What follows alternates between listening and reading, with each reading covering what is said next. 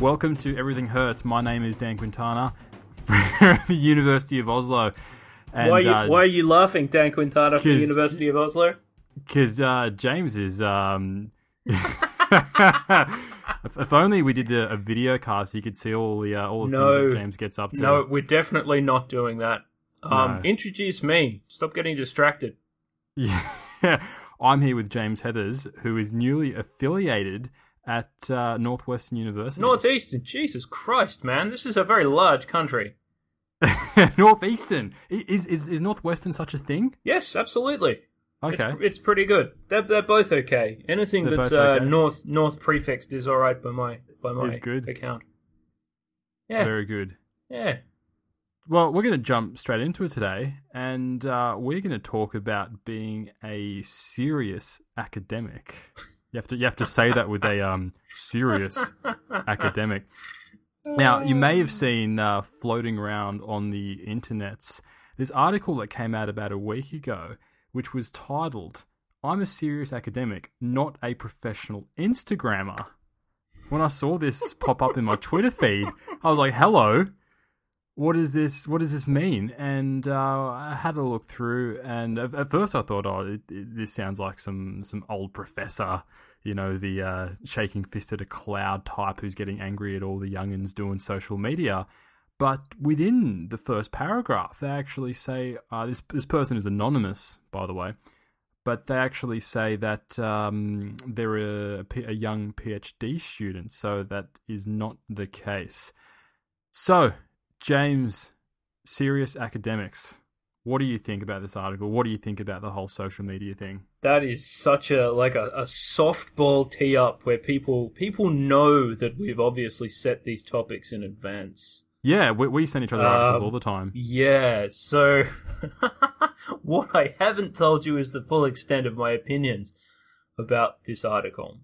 My full opinion, without wanting to hold anything back, for the interests of our listeners and for our own personal edification, is that this person is a cynical, vain, weird, cross-eyed div, and they should be flung into the sun.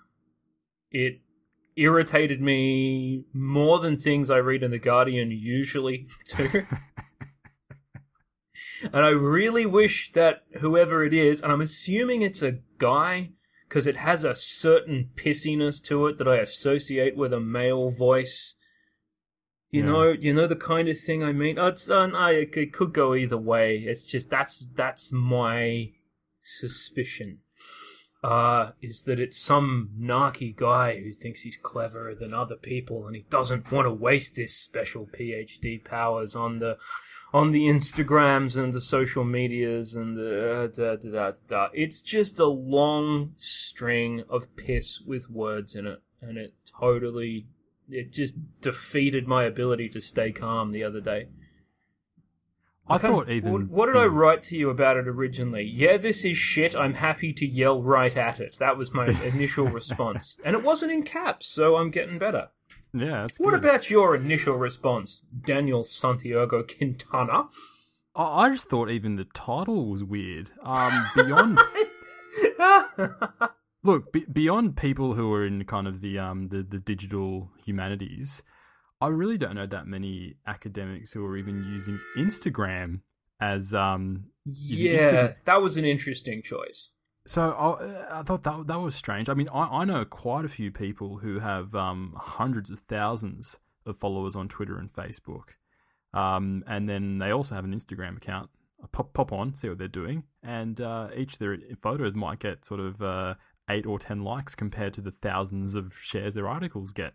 So it's not really a common thing that academics are doing. So I thought, okay, that's really weird that they're not a professional Instagrammer.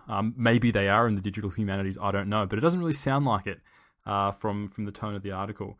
But yeah, it was really weird, and it almost seems like it was stemming from a bit of frustration from the hires up telling them. I think we've spoke about in a previous episode of people at certain newspapers who were told or ordered, you must tweet at least once to have a social media presence. It almost seems like it's the same sort of situation here with this person, where they're finding that their hires up telling them you got to be on social media, you got to be doing all these things, and or it becomes some fucking expectation of, you know, they send everyone to a big seminar, and some twat gets up and sets an expectation, and people feel a certain social pressure, even if it's on me. Because if you'd had a large department full of scientists and you'd made that an official policy, it would be back on, ironically, the social media within 20 minutes, and the entire world would be laughing at them.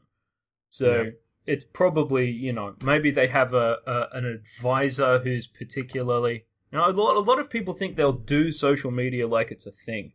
I'll get out there and do some social media. It's like I deal with these people when I write who want content. They don't the want C word. a thing about, that's the real C word if you ask me. It, you know, like it's apples. Yeah? Or sprockets. I'd like some content, please. How much content? 5 content when you can 5 organize. content. Yeah, so people have the same attitude towards social media, like it's a thing in and of itself. You're collapsing the ability to communicate with other people into the platform which you do it. You shouldn't really. You're completely platform agnostic. You shouldn't really give a shit about it. I mean, I get the luxury in a way of telling Twitter to go and fuck itself, because I don't like Twitter. But you use Facebook. Well, I'm fine. I'm fine with Facebook. I have no character limits. I don't have to put up with the entire world. It doesn't have a culture of baked-in pissiness where people treat each other shittily. They try and have long discursive arguments and these tiny little fragments of bullshit and things that are much better suited to actually using the English language, not trying to finger it in a corridor. But anyway, back to the idiot. This I suspect that this trend stems from the work of careers advice gurus. You must remember potential employers could be Googling your name right now, keeping an eye on your social media timelines. Yeah, if I'm if I work in an ad agency, maybe. You know, if I'm going to become the fucking point man for someone doing digital media, I'll tell you what happens if I Google you. If I put in Daniel Santiago Taco Escarbon Quintana, if I stick that into Google, I get your personal website, your lab website, your ResearchGate, your LinkedIn, all of these things that are set up in the SEO, everything touches everything else world to come up first. The things that have got your name in them publicly that are linked to all the other shit that you've published. All the stuff you've written for major publications, stuff in The Conversation, stuff that's in academic journals, your Frontiers loop, which you can't stop, your Publons or your ORCID, if you've got one. And all of those things are cross-linked and designed to be available publicly. It doesn't come up with your private Facebook. It doesn't come up with your fucking Instagram. If it comes up with your Twitter, it means that you're doing so much Twitter that you're probably not doing very much academics as is. Yeah. You know, try to tweet regularly to ensure that people know that you love your work and are truly dedicated to the world of science. Go fuck yourself. I mean, if you try to tweet regularly to ensure that people you love your work, as opposed to doing the work which is available by exactly the same arcane process of typing the name into the Google search bar that everything else is. Yeah, that was weird. It's no one thinks that. I don't think that. Why do we talk about science in the public sphere to start with? Well, it's to collaborate with others. Is this a cynical attempt to do career building stuff? You talking to me doing this? No. No one would ever put up with this if they didn't have an intrinsic interest in what we're actually doing. You have no idea of the shit I say to this man when you people aren't listening. What normal conversations are like. Working in the middle of the night. Putting stuff out on Twitter because someone might notice that you care. Everyone cares, or you wouldn't do it. You know? Because I'll go through the wonderful, cushy, easy ride of a scientific career. That'll all be extremely straightforward, and then we can make the assumption that I really... What if you don't want someone who really super gets... What if you're trying to fill a position in a lab with someone who's extremely competent, and you look up their Twitters, and they're tweeting 3 tweets about the science every single day? Do they look more or less productive? Less productive. Well, yeah, to the right lab head, probably less. What do you do? You've got a 71-year-old senior professor on the verge of retirement. Do you want your PubMed coming up, or do you want your fucking Instagram? But the thing that the author seems to be forgetting is they just completely miss the point of social media. That it's not there to look good for future employers, but it's the more ancillary benefits that you get, the collaborations. I mean, I've got a number of collaborations through using Twitter. Oh, shit. Come on. How many people just email you because they saw something you did that you did simply because you were compelled to? Yeah, that's as well. That's in the social world. And even if you're just writing normal stuff and then everything's being sewn together because people are sharing it. I mean, where do you think people come up from in the first place? I had so many conversations with people. Write a serious thing in a place. Someone else writes about it on social media. That is actually put in front of people. It's just a conduit. It's not a thing in and of itself. And you can't get... There's no free vanity points. And I think unless you've got something that's really huge and it's worth going, oh look, 150,000 people read this. That's actually interesting. Until you're at that point, and it represents something where you might be changing public consciousness or something. And until then, why the hell would you care? Yeah. You know? Sorry, I interrupted you because I'm getting cranky. That's what articles like this do. The other thing they were talking about was the use of social media during conferences. They're lamenting the good old days when they were probably in high school of conferences where people weren't using phones. Yeah. Every conference I've ever been to, there's been someone in the audience with a laptop. Doctors are the worst for this out of anyone. You get a hall full of doctors. Are they listening to you carefully? Well, let's be balls out honest about this. Most people presenting at conferences are boring. Agreed. A lot of them are nervous, and that's fine. Some people aren't particularly comfortable being stared at by somewhere between 10 and 3,000 people. A lot of the work is not directly interesting to people. I'd say if you go to a session and there's 6 things, it would be a good day if you had a specific interest in 3. So you could successfully make the argument that we should reorganize conferences. And there's a lot of conference streams, especially small conferences, that are way more successful than others. The big box kind of conference thing, it's a good opportunity to meet people.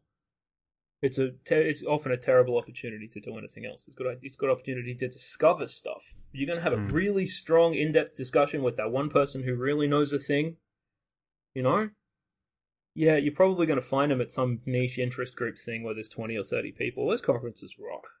Once when you meet everyone, we all have common interests. Finding them can be hard. Finding a location for them can be a real bitch. Europe does this much better than the United States a lot of the time. I think this shit's closer together. So, yeah, look, conferences are boring a lot of the time, and I don't do them. I've got these people who go to a conference and everything's, they want to see all the things, and they don't fall asleep in sessions, and they don't lose their temper, and, I don't do amazingly with them, frankly, and are you on your phone? Are you on your laptop? Are you not paying attention? Yeah, look, I'm probably writing something. A lot of the time, here's the other thing, is that you're on your phone. He's doing too much Instagramming. A lot of the time, I'm emailing the person who's presenting to me at the time, because I don't know if I'm going to see them in the next 2 days. Just saw your presentation, have question, have clarification, want to do a thing. Please talk to me about this stuff. Because, there's 50 people between me and the person. I can go and try and buttonhole them, but there's no guarantee I'll ever see them again. If they're really interested, they'll say some shit like, come to the hotel lobby bar at 6 p.m. tomorrow. We can talk about that. That's super interesting. We've got a paper half done. We don't know how to finish it. That's, yeah. So, you know, some people care and some people don't. People are also really shit. I mean, I think I'm bad at networking until I meet normal people. Holy fucking Jesus. Poking cards in your face. I've given so many people business cards where they go, I've got this one particular problem. I go, that's actually interesting. I'm going to write the specifics of this problem and think on this business card. We can probably solve it. I can show you how to fix that problem. It's interesting. I have an intrinsic interest in this. I'm happy. I don't want to be on your paper. I don't want to be your best friend, but I can help you.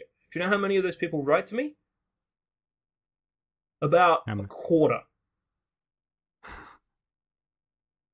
Others just don't respond. Yeah, what's the thing? With a card, it's got a thing, it's got details on it, it's got the details written on the thing. You have a problem with the thing, this is good, let's be friends. You know, I don't want to come over to your house and steal your fucking pets. I'm just going to show you how to fix that because it's part of the culture. 3/4 of people don't care. Yeah, that's. Do you think that a lot of that? Because I find that one of the first things people do is work out what your position is and where your institution. And quite often, I find out when there's a bit of. Oh God, really? Yeah. Really? Maybe it's more at the psychiatry conferences, but I find that you're in a conversation with someone. So you're not a professor, and they kind of, they're starting to do the look around to see if there's someone else to talk to, or they, they find out that I'm not at a US institution. Oh. Right, because if you were at a US institution, you'd have so much less stress and so much more money than Norway. Yeah, exactly. So I mean that's what I not all the time, but that's what I occasionally experience. Well, that is classed as bullshit. Yeah. Some of the best signal analysts I've ever met have been sweaty basement types. What institution are you? The lower university of upside down. Go fuck yourself. You know? People have you don't know what people's skill sets are. And you also, there's no prediction. There are a lot of people who are doing particularly well at the whatever who are in the right place. I mean, what do they have really? Oh yeah, they've got a good record. Well, yeah, okay. A lot of people have a good record. How do they choose this? Do they have a talent for self-promotion? Do they go to a lot of conferences? What makes them special? A lot of the time, what you need solved, like I said, you don't need someone to be your best friend.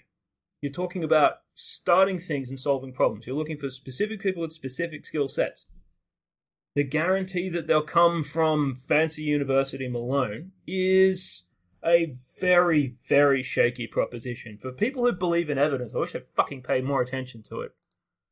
God, this is putting me in a terrible mood. I'd say it's your fault, but I did agree to do this. Oh, man. Do you know any academics on Instagram? I know of a small pocket of academics who. What do they do? No. Take I'm not photos talking of you, like, oh, look at this. It's a Fourier transform. No, I know a small pocket of academics who are using Snapchat, and they're using Snapchat to tell their stories, about their research, what they do. Particularly interesting around conferences. People taking photos, short videos of posters. And others using it more as a way of science outreach, where they just go, "Hey, this is me as a scientist, doing my thing. This is what I do from day to day." Not many though. But I'll post a link. There's a network, and they're called Snapademics. I think I hate them. Do I? No, I'm no, not sure. It's really good. It's really good. Is it? I think. Well, you can put it in the show links, and I don't know. Yeah. I generally like things that you like. It's a novel way of presenting your research, and I think it's a good. Maybe it's not awful. I don't know. I have one of those sort of instant resistance things to that. Yeah. Oh man, Boston is so noisy today. If I could go out there and reprogram these people with a baseball bat, I would. The public transport's broken again.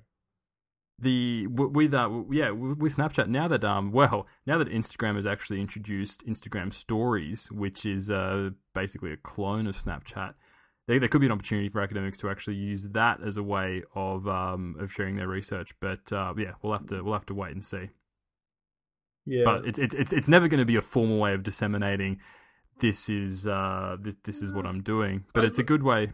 Yeah, yeah. Look, I take your point. I quite like science culture things that are the day to day science stuff being shared between people. I mean, what it's like to do it, the experience that could go well. Do you remember the PhD comic, Piled Higher and Deeper? It's great. Loved it. The reason that's so incredibly successful is because there's almost no one in that space where you're talking about what it's like to write drafts for a senior professor, what it's like to mark 80 identical shithouse term papers that make you want to kill yourself. You know? What it's like working in a busy lab where you've got all these stereotypical but not sort of characters, you know? The angry foreign postdoc, the guy who doesn't know what he's doing. That's you now, James. The super scary, shut up. The super scary, hyper competent older person. The person who's so super famous in the lab that's never there because they're always taking their research on the road or doing conferences or whatever. And these characters, it's a thing. It's got its own milieu. Can I use that word? Yeah, of course I can. Yeah, that works. So there's not a lot of things in that space. Maybe the Snapchats and the Instagrams are an opportunity to have more of a go at that stuff. Yeah, I think it is. I have a lot of sympathy for someone that's just a photo of a broken pipette on the ground and goes, "This is my life now." I know. I think it's great, and I actually I dabbled in doing a few Snapchat stories about some sort of some results from some papers that we've done. The only problem with Snapchat is it's really hard to find other people. But with Instagram, because it's with Facebook, if you're friends with people on Facebook, you can find them on Instagram, and it's really easy. Okay, so, I wonder how that works with groups and pages. Yeah, that's actually a really good question. But all you need to do is set up an Instagram account and then just tell your page, "Hey, this is my Instagram account. Photos." I was actually growing tired of Instagram, to be honest, because a lot of it was becoming let's just take a photo and just filter the death out of it. But now that they're doing Instagram stories... You do that. I've seen an awful lot of photos of your balding sepia head on a pair of skis, smiling like you're on some kind of experimental mood stabilizer. Yeah, but I'm not doing it as much anymore. But now with these stories, they disappear after 24 hours, so you don't really care whether it's a crap photo. You just do whatever. Photos, videos, but yeah, I think it's a great opportunity Am I interesting enough to tell those things to other people? I don't think I am. What happens in my normal life that anyone would care about to that degree? Give it a crack. People might.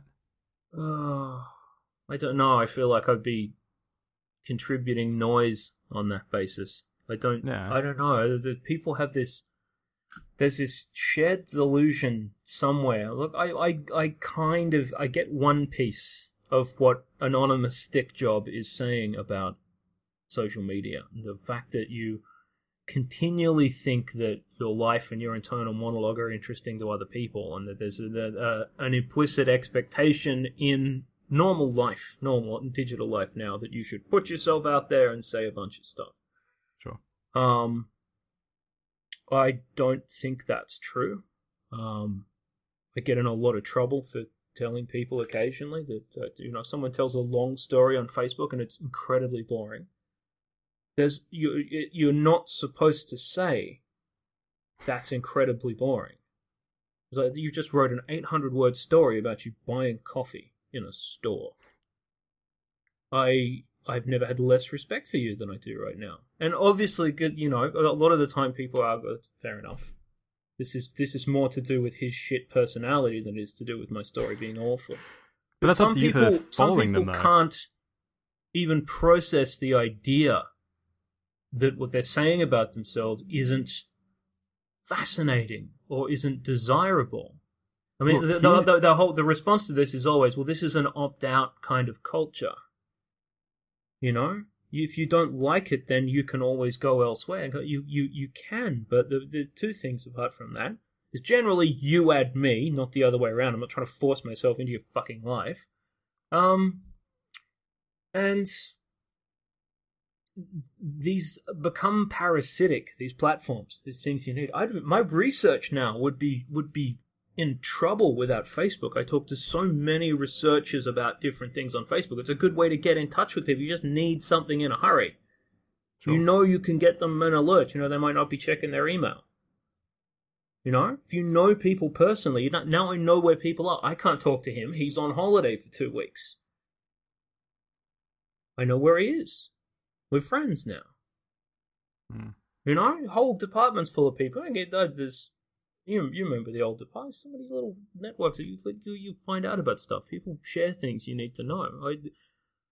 After I did the Grimm paper, I started reading all of these methodology groups. A lot of it I don't understand, but I need to keep on top of where the discussion is. So if you take it away, you know, it's parasitized the ability to communicate in spite of it because it's made things too easy. Yeah. So it's very difficult to opt out of that. And you know, I think you should be ashamed of your shit story about coffee. But I think one of the big problems with social media is that the validation is too easy. You can do your shit coffee story, and then 3 people like it, and you're like, cool, that was worth me spending 3 hours writing it. Oh. Exactly the... What do you mean?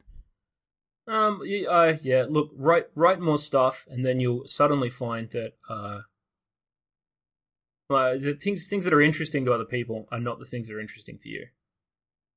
And I think that's something you can really definitely get over, you know? I had to go, I spent a really long time writing this thing, I really like it, and then you get the read statistics, and you go, no one else gives a fuck. And you go, this thing I did for fun and whatever, and you push it out there, you get the read statistics, like 15,000 people read this fucking... What? What, in 3 or 4 days or some shit? I just did... Oh, okay, I had no idea people were interested in that. So, you know... The moment you take it out of this means something about me and it's something that I think, you just, you know, unless you've got a remit where someone's telling you to write about something for money, everything, you have absolutely no idea how it will be received, what part of any algorithm it will hit. This is one of the best things you can do about anything like that is to have an opinion and then shut the program.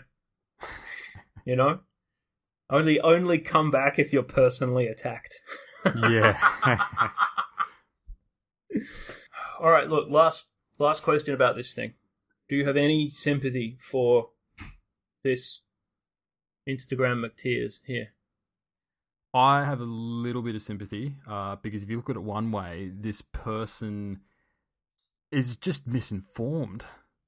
Just doesn't actually understand. Is either misinformed, doesn't understand the how to approach social media, or is someone who is part of a department where people are actually saying these insane things. And this is just their reaction. And here they are. This thing, here's the thing. Don't say something bad about social media when the thing was going to get shared enormously on social media and you're going to get universally... The hashtag of serious academics, like, it was going... This is how you found this. So hang on, the final irony. Yeah, you found this I found and sent it to me because it has its own hashtag, which is serious academic.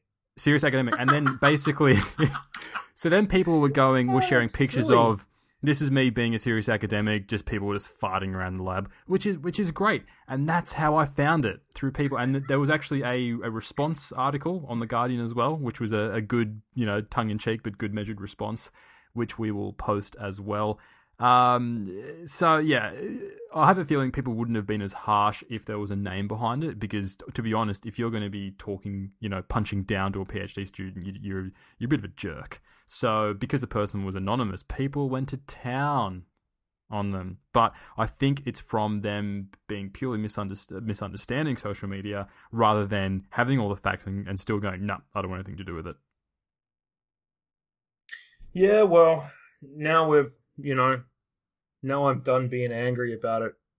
This person's fine. I'm sure they've learned something. There's probably been a diversity of opinion. If it's going to have a thing and do the trending, whatnot.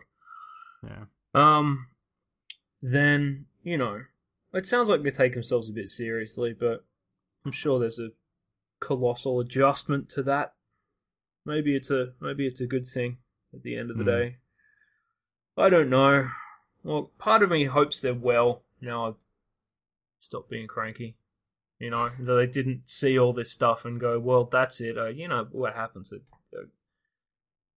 Criticism in academia can be kind of... there's... It's hard to find, I'll put it this way, it's hard to find another career where you can be in your early 20s and someone who's been in your field for 50 years will find your shit and want to directly tell you about how terrible it is. Yeah. It's the whole, in the pursuit of things not being awful, you have to grow a very thick skin around stuff like that. And maybe this is someone's skin thickening process. Could be. So, all right, look, regardless of that, I'm thoroughly sick of this topic right now. Let's take a break then. Let's do that.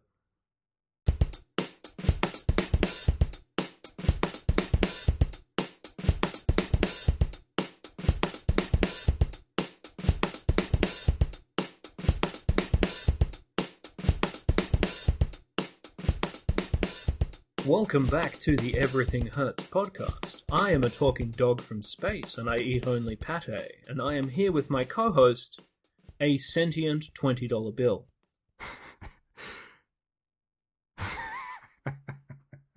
Sometimes I have no idea where you're going with those intros. Well, it doesn't, it's just, that's just the shit that lives behind my eyes, man. It's not, It doesn't make any sense even to me.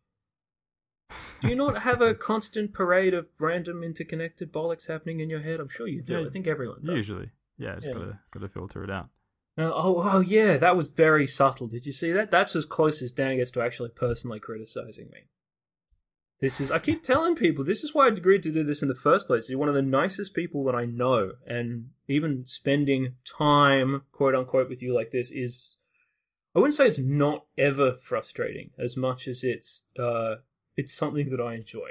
It is a beneficial process. So when you suggested this in the first place, I thought, that might be unterrible. And it just went from there. So speaking of people who are unterrible, who's been nice to us? Are you going to do your little parade of people who deserve a pat on their e-back? On the e-back? Well, yeah, we've had a lot of people who have been sharing our podcast on Twitter at Hertz Podcast. One of our listeners who we spoke about last week, who was listening to our podcast during his experiments, his name absolutely escapes me. I'll have to. Is this the guy who was listening to the episode about strong within subjects results while doing a psychophysics experiment? That is the guy. Didn't we declare him the winner? Yeah, and he was really excited to hear that, and I believe he was. He totally is the winner, though. So that's just a gimme.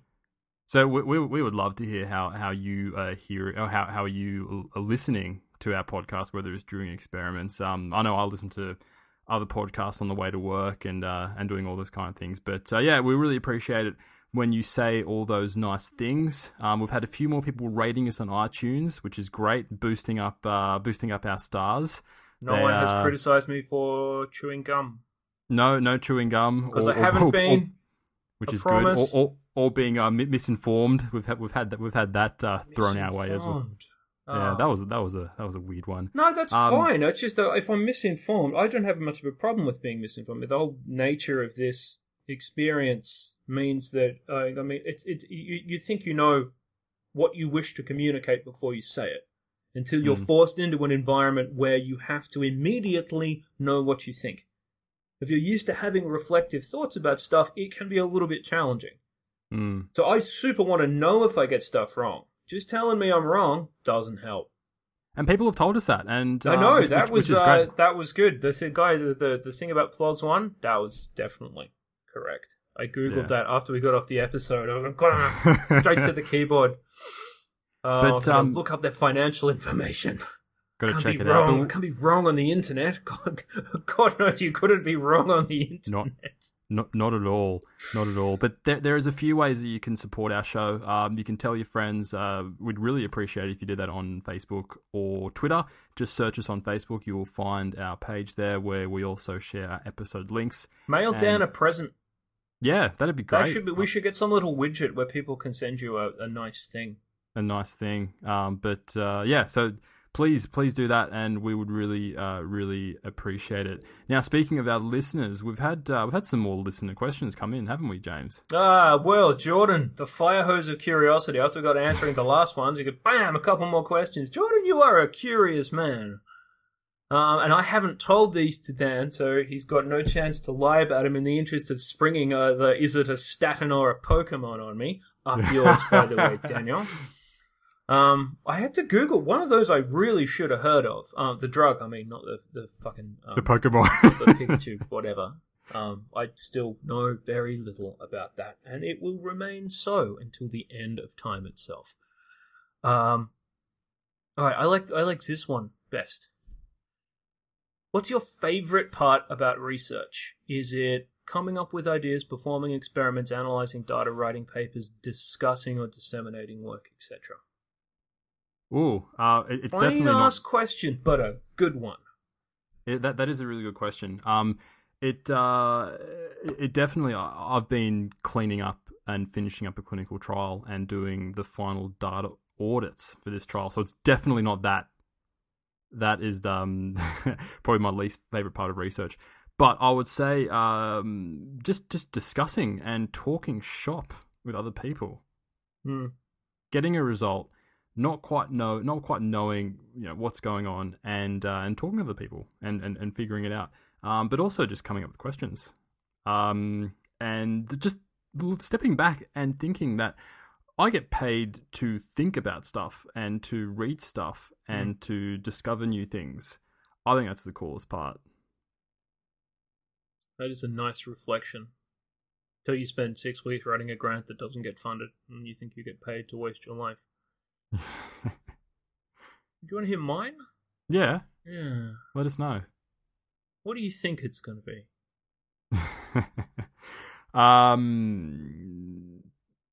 Interpreting data.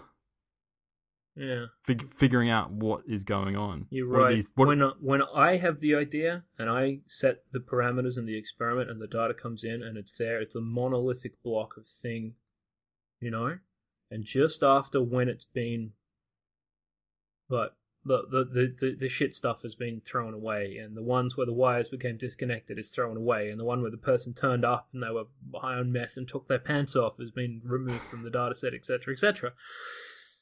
At that point, there's a point where you go, I am going to turn the data into information.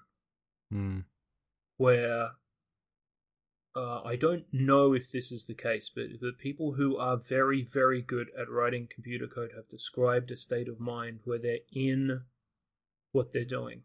That's where they're interpreting what they're doing. They're thinking in code, or they can sit there and write thousands of lines of stuff, one after the other, and know what's happening and what they're trying to do and what they're actually trying to say.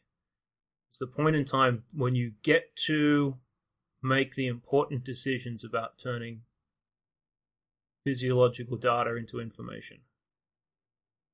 I like that part because it's the hardest and no one talks to me.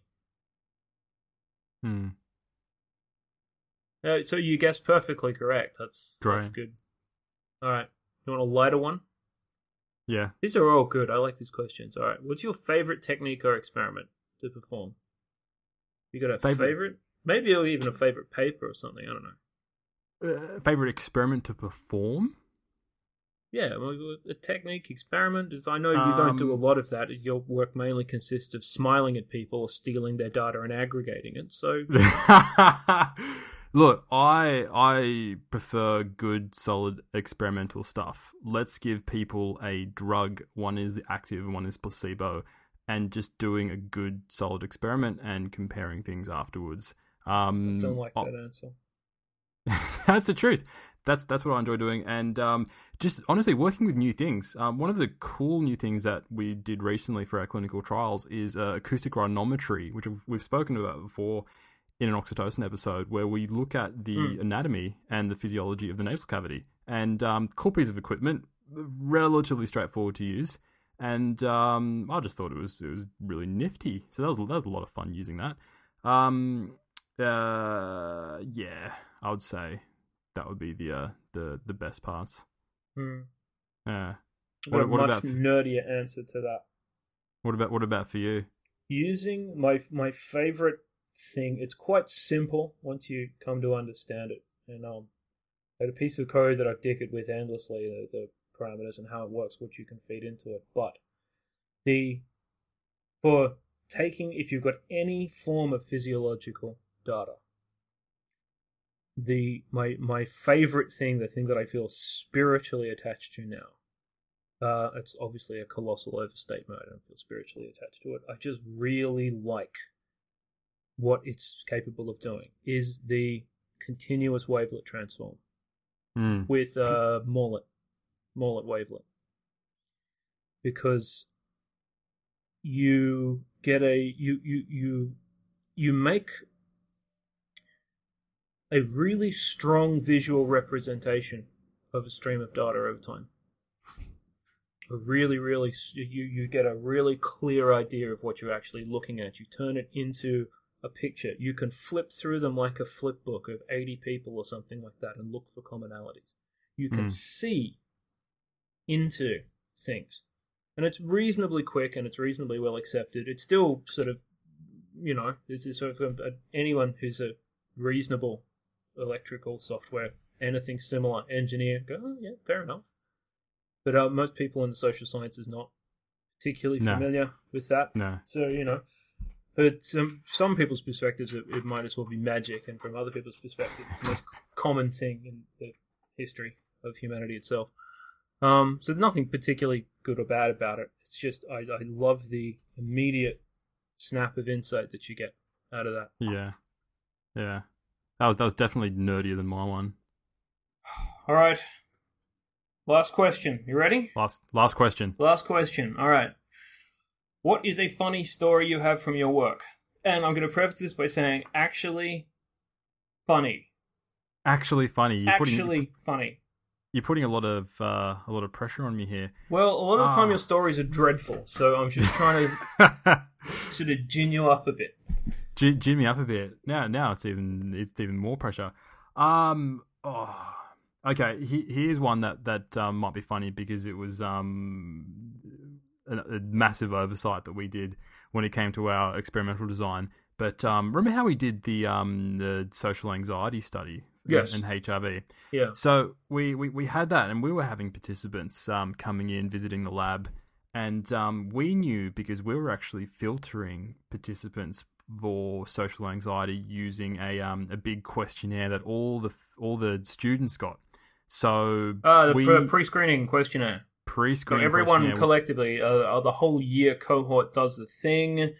You have a question in there that says, do you have the social anxieties? And you try and choose people from them, and then you run them through the proper test. So you're pre-filtering for a condition. Yeah, that's right. Exactly how it works. And it's a fantastic way of doing it. So participants coming our way either were really healthy or were a bit socially anxious. But we wanted to try and keep that in the dark so that our evaluation could be as objective as possible. So we had people coming in. So people didn't know why they were being enrolled in the study. They didn't know, and we didn't know right. either. So people would come going, yeah, I've been said that I'm eligible for your study, and I'm like, great, fantastic. So it was myself and John Chalmers who were doing the evaluations. John doesn't listen to this, does he? He does. I think he might. I know he's on. No, he doesn't. He's got a job. He's got a job. He's gone now. He is gone. But we were doing the evaluation, so we wanted to keep it as blind and as objective as possible. But then we noticed people were coming in. We're like, "Oh, are you here for the experiment?" And they're like, "No, I'm not here for the experiment. My appointment was tomorrow. I just wanted to make sure that I was coming to the right room." Oh, that is some unblinding. There is some really solid unblinding, and that we tested about 40 people with social anxiety from memory. And there was about 10 or 15 where that exact situation happened. There'd be two people walking down the hallway, and I'm like, hang on a minute, I've got one appointment. And one person goes, no, I'm next week. I'm just checking that I can find the room properly. So for next week, I'll come on time. And I'm like, Yeah, that did not work. So we weren't able to blind myself and John to the clinical group. But yeah, so there's a lesson for you if you are working with people with social anxiety. That can happen. Hmm. James, funny story, and it has to be funny. All right. That's not too hard because the first one it kicks in. This is not from research. This is from teaching. Good. Okay. I was teaching they had an introductory degree where the barriers to entry were not particularly high. Now, that's not to say that the people who were coming in were thick or problematic. It's just the fact that it's a group that contained multitudes. This is a mixed ability room. There's a few people who don't know what they're doing at university, never sort of bought the books in the semester, couldn't figure out where the room was, slept through class, and then there were people who were highly motivated and obviously quite intelligent, who believed all the shit they told them about how having a broad degree is a good idea. So, one of the mixed ability, we're working on a computer, and my back is turned, and there's a snap that sounds like someone with a huge hand clicking their fingers really hard, a really big snap. And I turn around, and there's one of the guys is sitting there, looking horrified, holding a metal pen near the back of a computer, which is now a little bit on fire. What? Because voltages change between countries, taken a metal pen and flipped the voltage switch on the back of a computer while it was running. Why?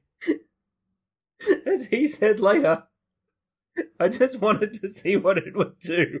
No. Now, they don't handle how to handle there's no teaching manual that says what do you do when the dopiest member of your class fries a PC. The fire, thankfully, was just a little thing. It must have been something burning off the back of a case or something. But the thing was like, though, I don't think the circuit breaker even went. So I'd get down under the table. I was kicking the plugs out with my foot to get everything unplugged, so that nothing went. And terrible. I had rubber-soled shoes. I didn't think it would be a problem. I get down. Okay, everyone get back against the wall. I kick all the plug out. I turn, look at this guy. And I went, "What the fuck were you thinking?" He just wanted to see what would happen. And he said, "I don't know. I have no idea what I think." Oh man, that could have been if someone was touching.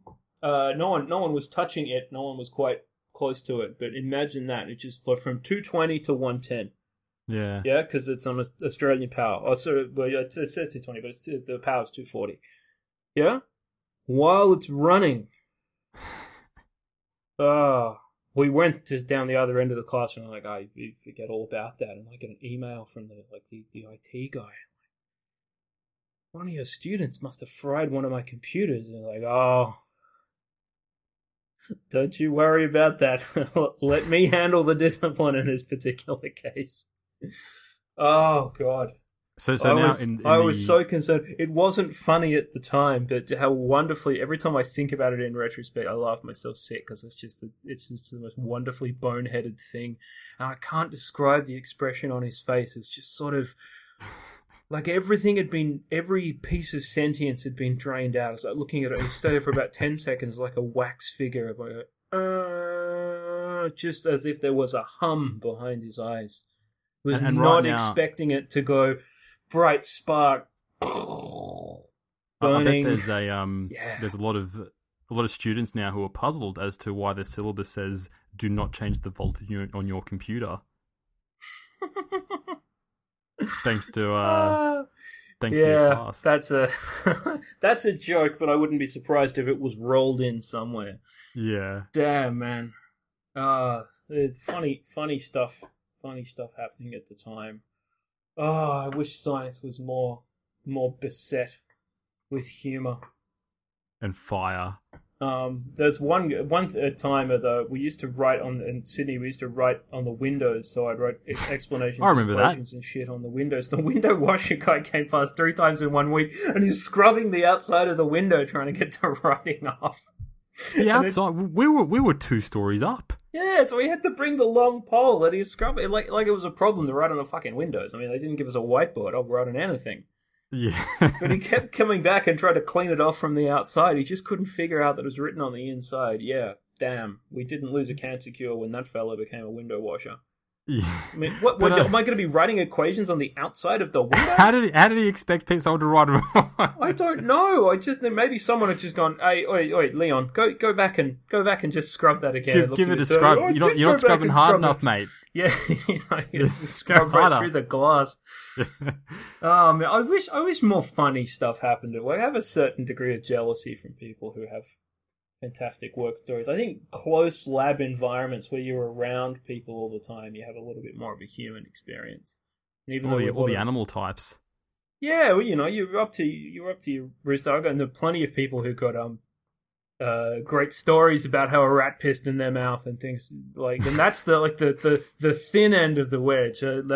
Wet lab stories go real sort of, oh yeah, and then he spilled the corrosive stuff all over his shoes and the top started to come off and he's trying to kick his shoes off and screaming and one flew off and it hit the light fitting and the room went dark and we didn't know where all the rats with AIDS were. Plenty of people got cool stories like that. Actually, if you've got a funny science story, I bet you people have probably got better funny lab stories than we do. Far better. Yeah, it's a kind of environment where you work. There's nothing funny about committee meetings, are there? Until someone falls asleep with their mouth open and starts snoring, but that only occasionally happens. That's like an emeritus move. That's an emeritus move. Yeah. So you don't see a lot of that stuff. So yeah, there you go. Rather than sending horror stories, someone send me a funny story for next week, so I don't have to think for a few minutes. We'll wrap it up then for today. Thanks for listening. Remember to rate us, talk about us on social media, and tell your friends. But we will be back again next week. We will. You're all beautiful people. Bye-bye. Cheers.